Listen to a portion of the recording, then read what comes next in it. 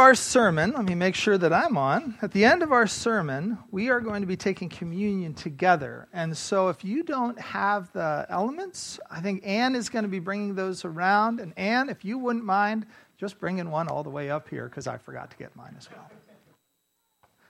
Well, when I was a little one, back in my elementary days, and I'm not sure how many of you could relate to this may have just been a localized Pittsburgh phenomenon for nerdy elementary students, of which I was a proud card-carrying member.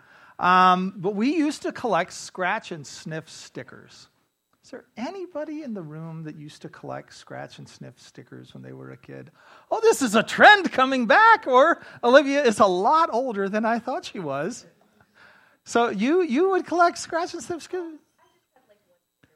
Okay, well that's a okay collection. Anybody else that you would? Oh, it's the littles that are collecting snacks.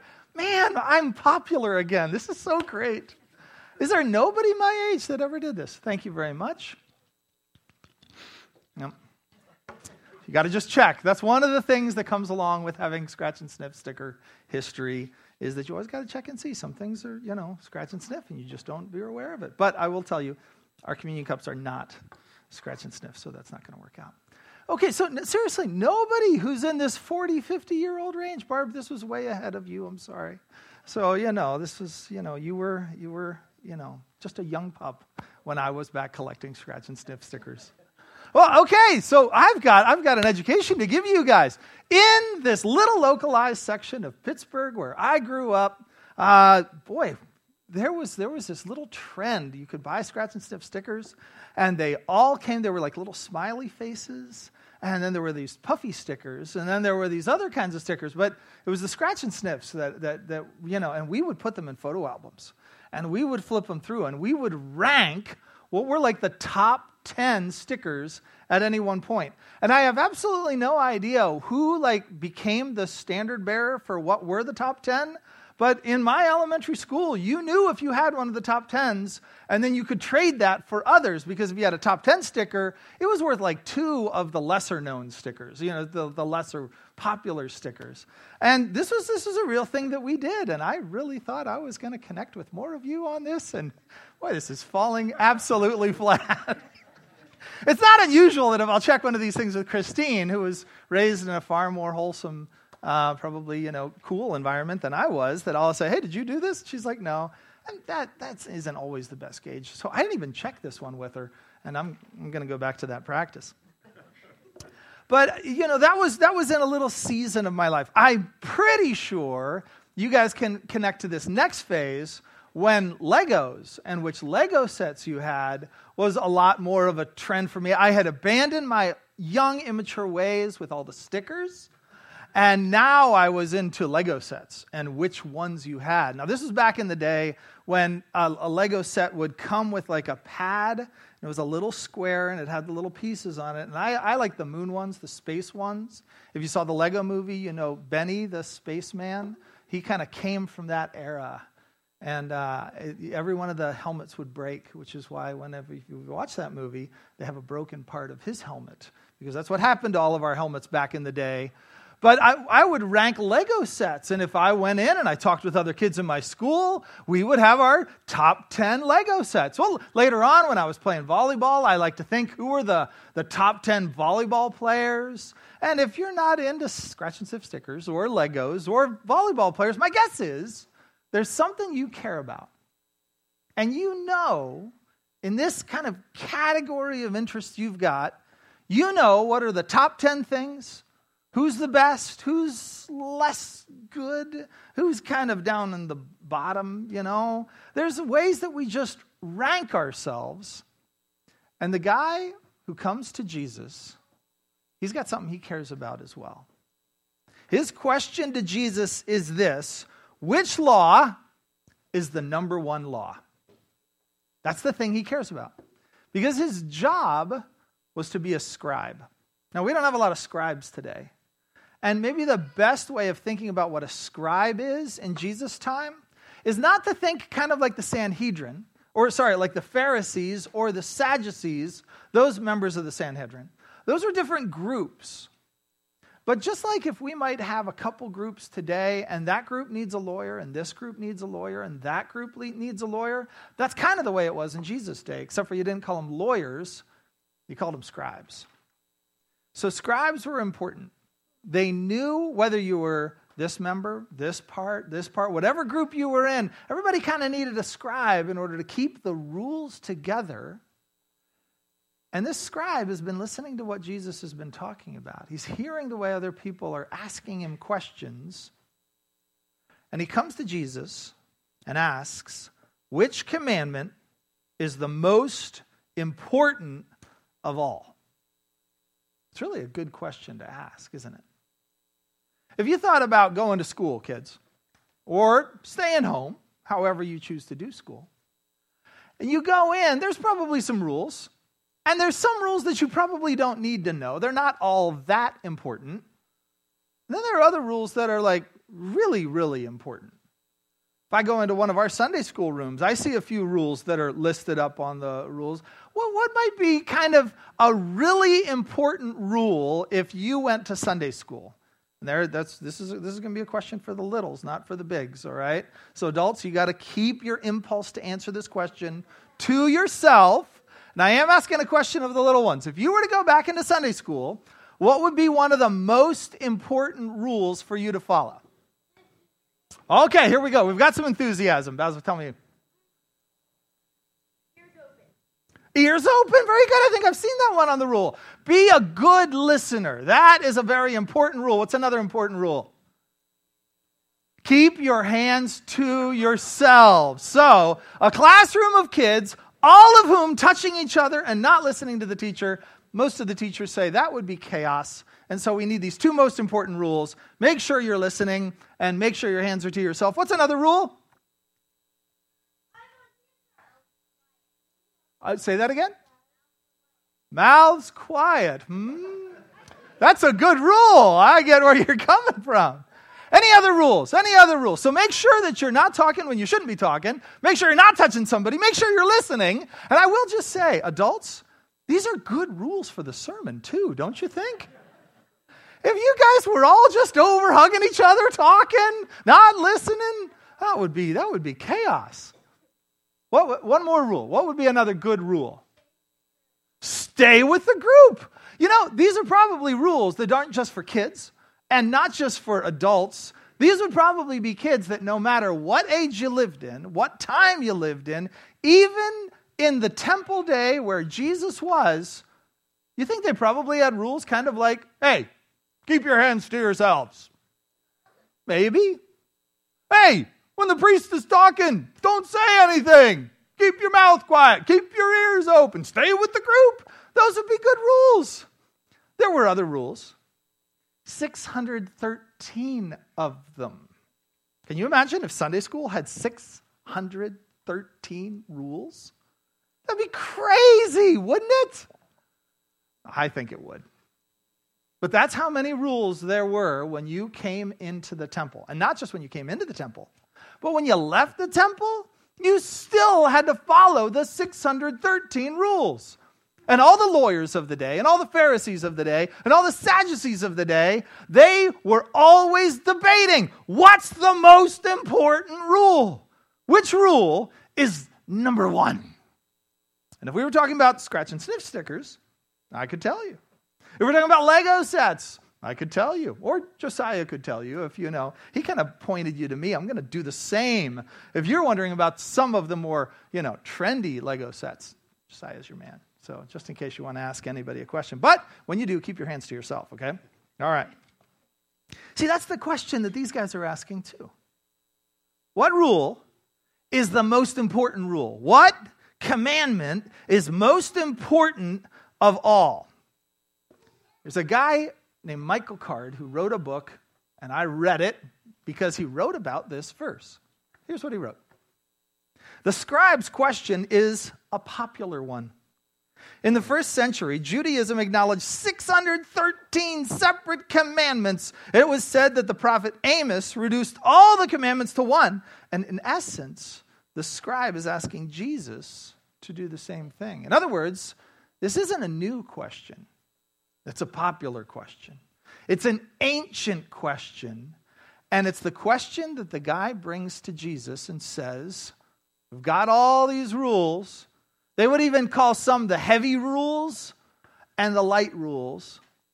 Or if you thought about kind of like a mountain, there were some rules that sort of formed the base of the mountain and some rules that kind of defined the peak of the mountain. Now, if you're a mountain climber or you see pictures of mountains, or if you like Mac's operating systems and you know how they name all their stuff off of different mountains, mountains are usually known not by all the rocks at the bottom, are they? Most mountains, if you know mountains, somebody shows you a picture of a mountain, they show you the top. That's what the mountain is kind of defined by. It's defined by its peak. It's defined by the most important rocks. And in the mountain, the rubble pile of all the laws, both the ones that God had given and the ones that people had invented, the 613, which is most important? That's the question that's right there. And there's an answer. And Jesus takes the question that's given to him, and what's interesting is he doesn't do what he's done with some of the others. Hey, by what authority did you tip over those tables? Well, answer me this and I'll answer that. That was the way Jesus handled one of them. He didn't really answer the question because he knew he was being set up. Even last week when we looked at the question of whether or not you're supposed to pay taxes, the answer is yes, by the way. Jesus doesn't really give a very full answer, not a helpful answer in the way that sort of defines exactly what to do and what not to do. Jesus answers this question, though, differently. He doesn't ask a question back because it's not a stupid question. It's actually a really good question. Because we may not know all of the 613 laws that these guys had, but you've got some rules you live your life by, don't you? Some of them are really clear. They're up on the whiteboard, and you know, don't touch. Make sure you talk at the right times. Make sure you listen at the right times. Stay with the group. These are all things so that they ensure the survival of the group, which is the number one goal of children's ministry teachers. Make sure we get the kids back alive and in one piece. That's a good rule for the teachers. But we've got some that are less clear, don't we? Maybe rules that you sort of learned by imitating your family. This is the way we live. Now, some of those laws can be really good. Some of them can be really bad. But the family laws that we learn, not because they're declared, but because we imitate them, those are really powerful rules. You have to make sure and ask questions of the rules that we have. And so really, this isn't just an important question to the scribe.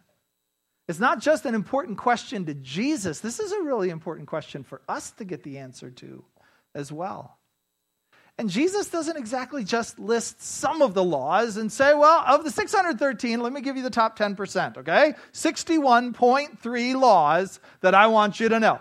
That would have been reducing it down a little bit, but he doesn't reduce it down that much. He reduces it down way more, and here's his answer.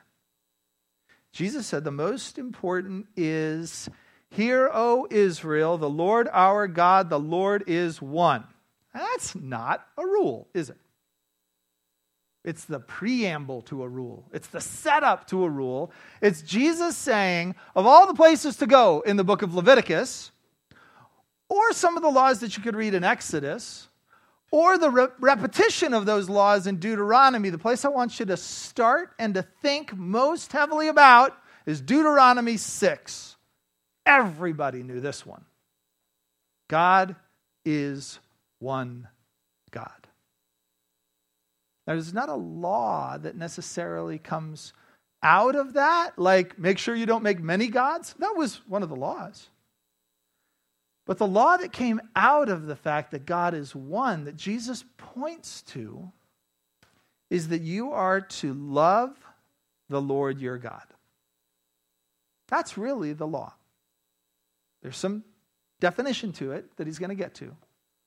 But the main part of the law is if God is one, meaning there aren't a bunch of other gods. Like if you go make friends with any of your neighbors around when you were living at Jesus' day or any of the days before Jesus as a Jew, almost every neighbor you'd meet in another country did not say that there was one God.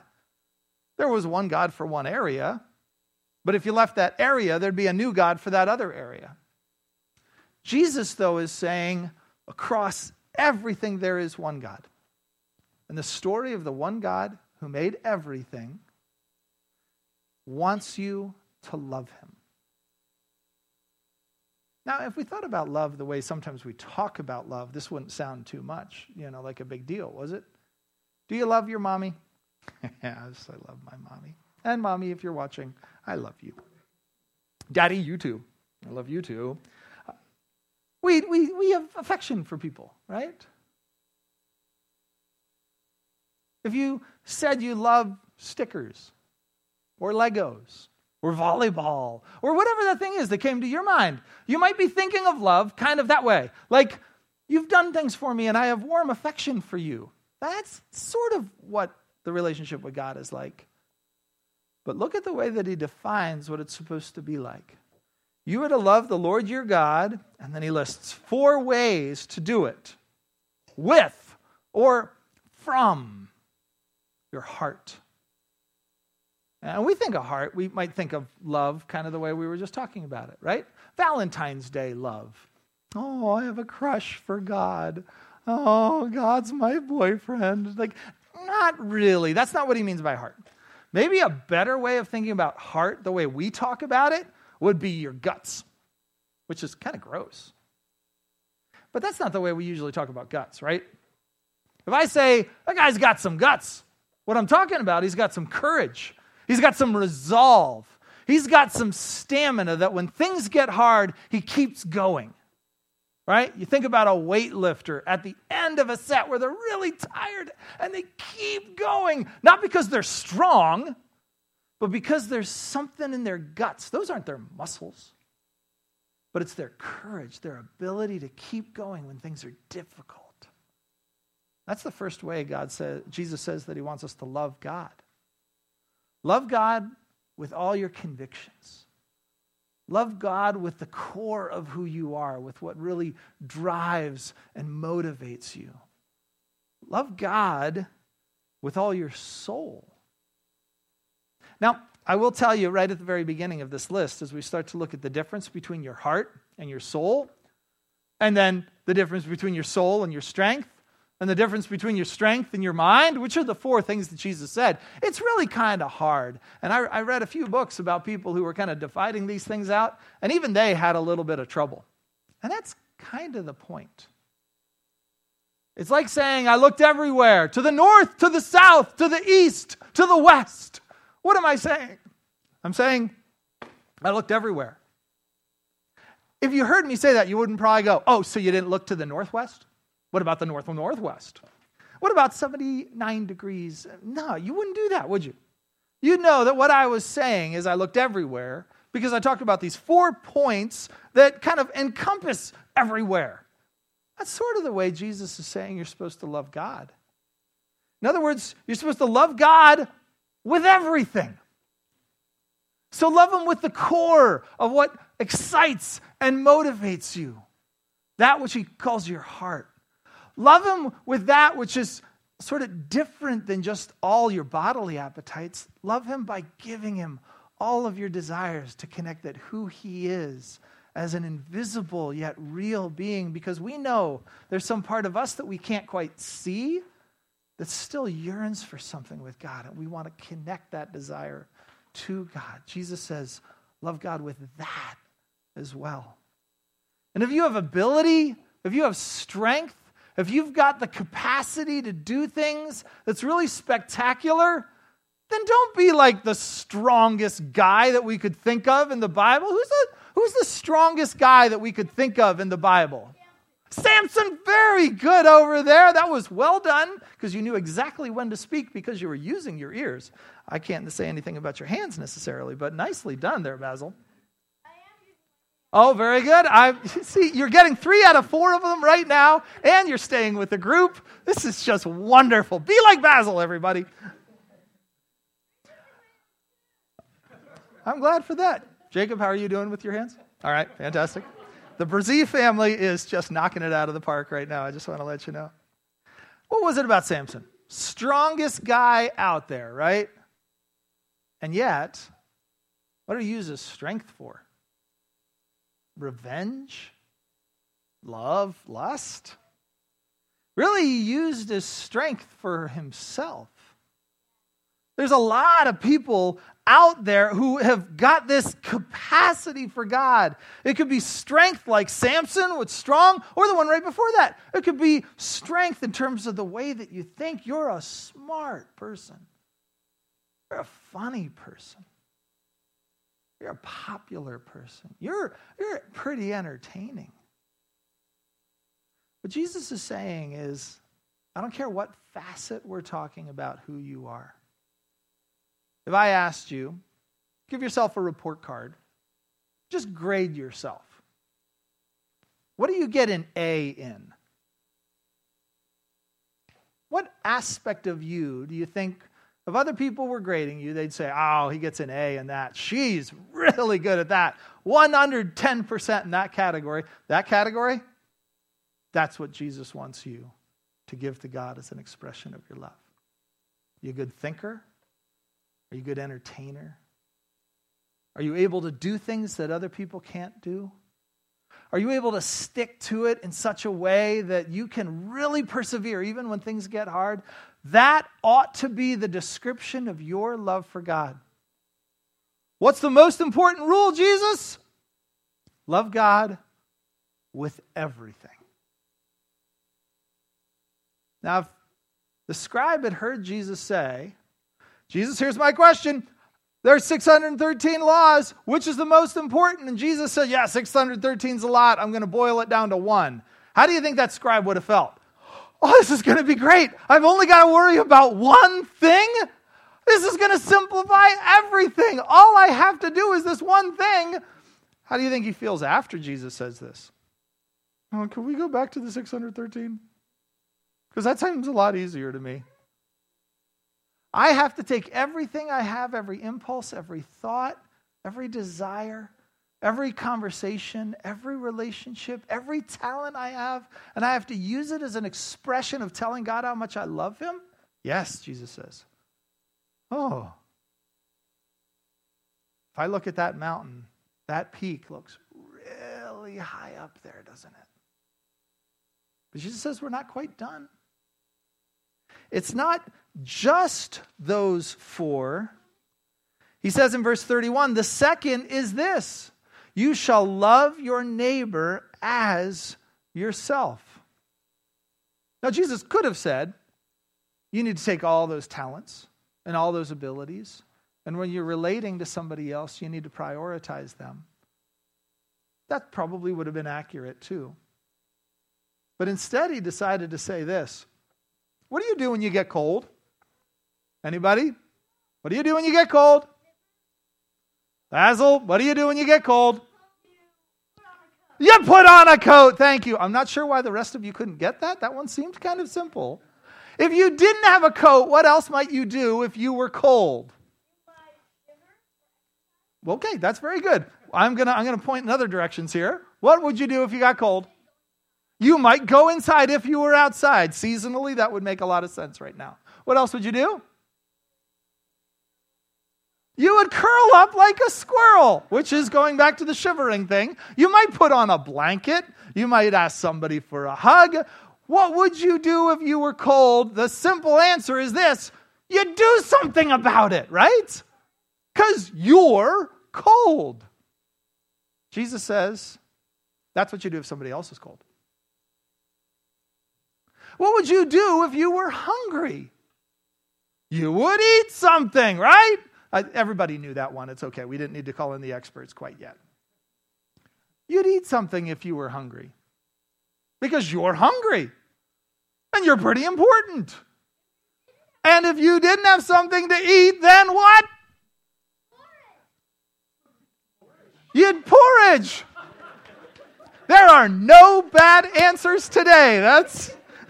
I set myself up for that, I'm pretty sure. Jesus said, you know how dedicated you are to making sure that when you're cold, you're doing better? That when you're hurting, you're doing better? That when you're hungry, you're doing better? That dedication. That's the way I want you loving someone else. You are supposed to love your neighbor as yourself. But here's where it gets harder. This isn't in Mark, but it is in Matthew, and it would have been one of those things that people would have remembered that Jesus said.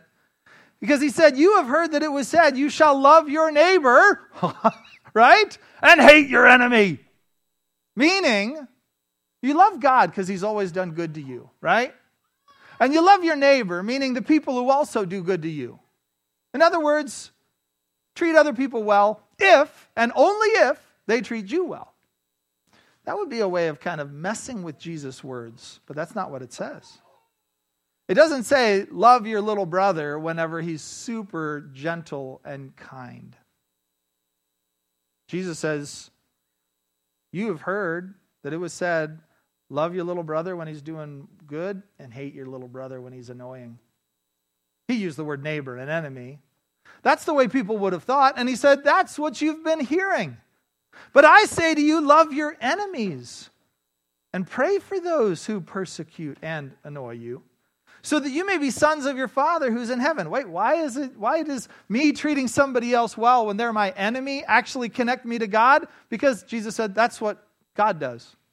He makes his sun rise on evil people and on good people, and he sends rain to just people and to unjust people. So if you love those who love you, what reward do you have? Do not even the tax collectors do the same? And right after that, he says in this version, don't even the Gentiles do the same.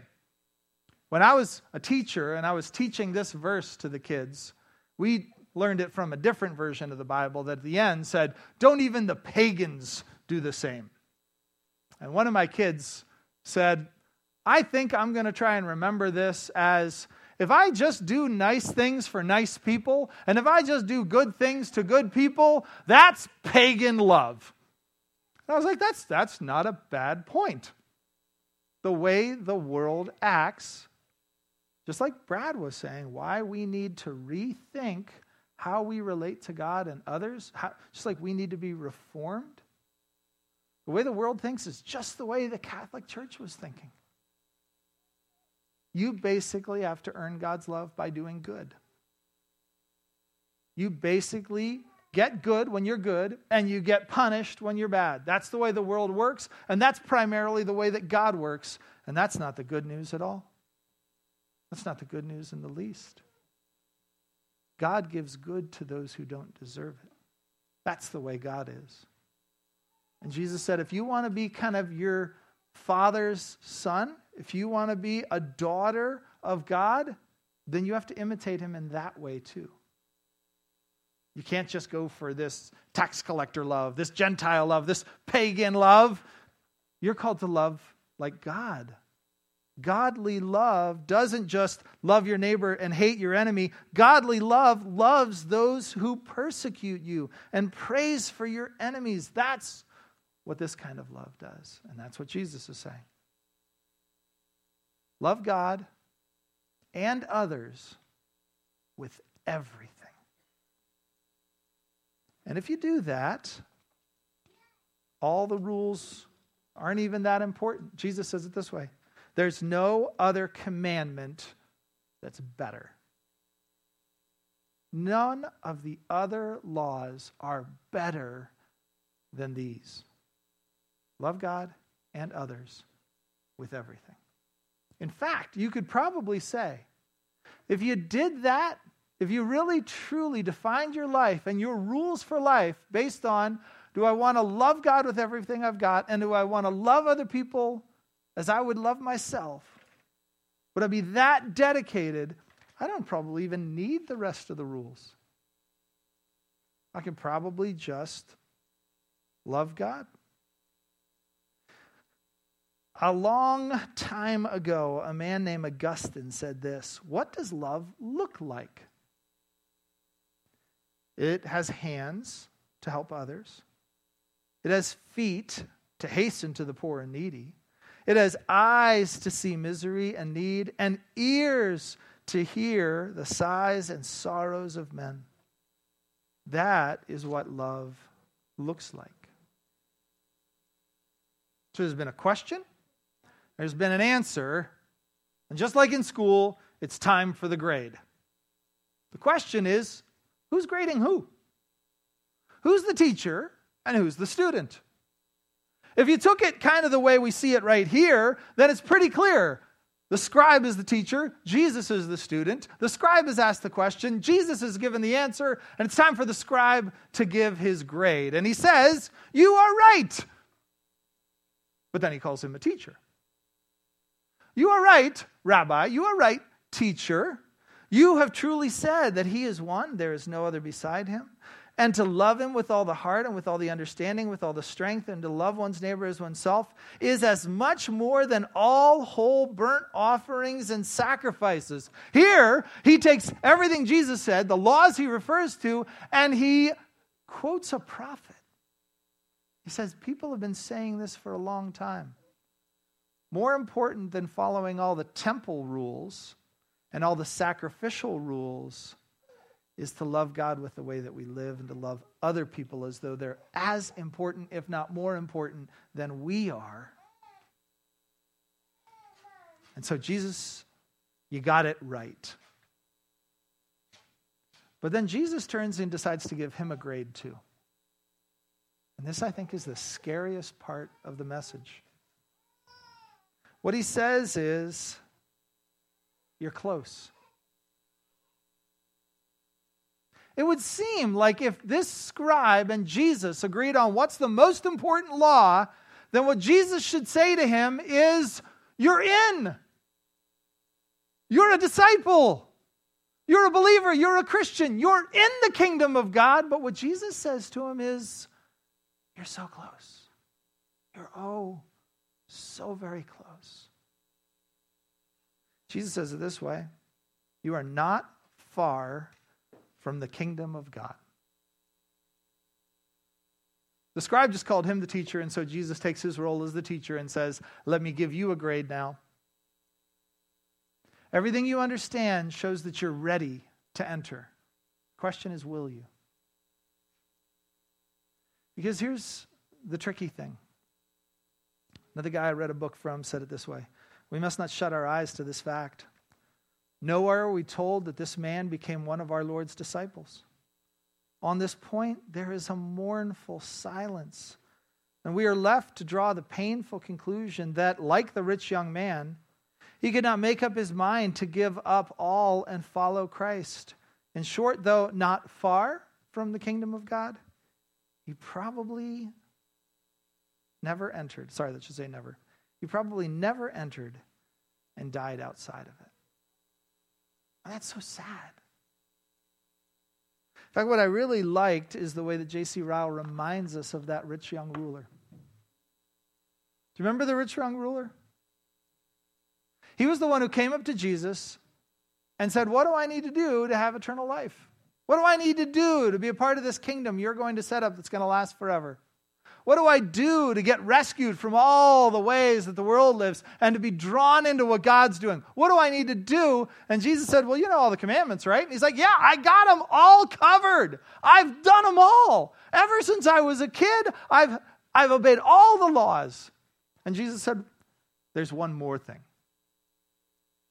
You take all that money that makes you rich and give it all away so that you're poor.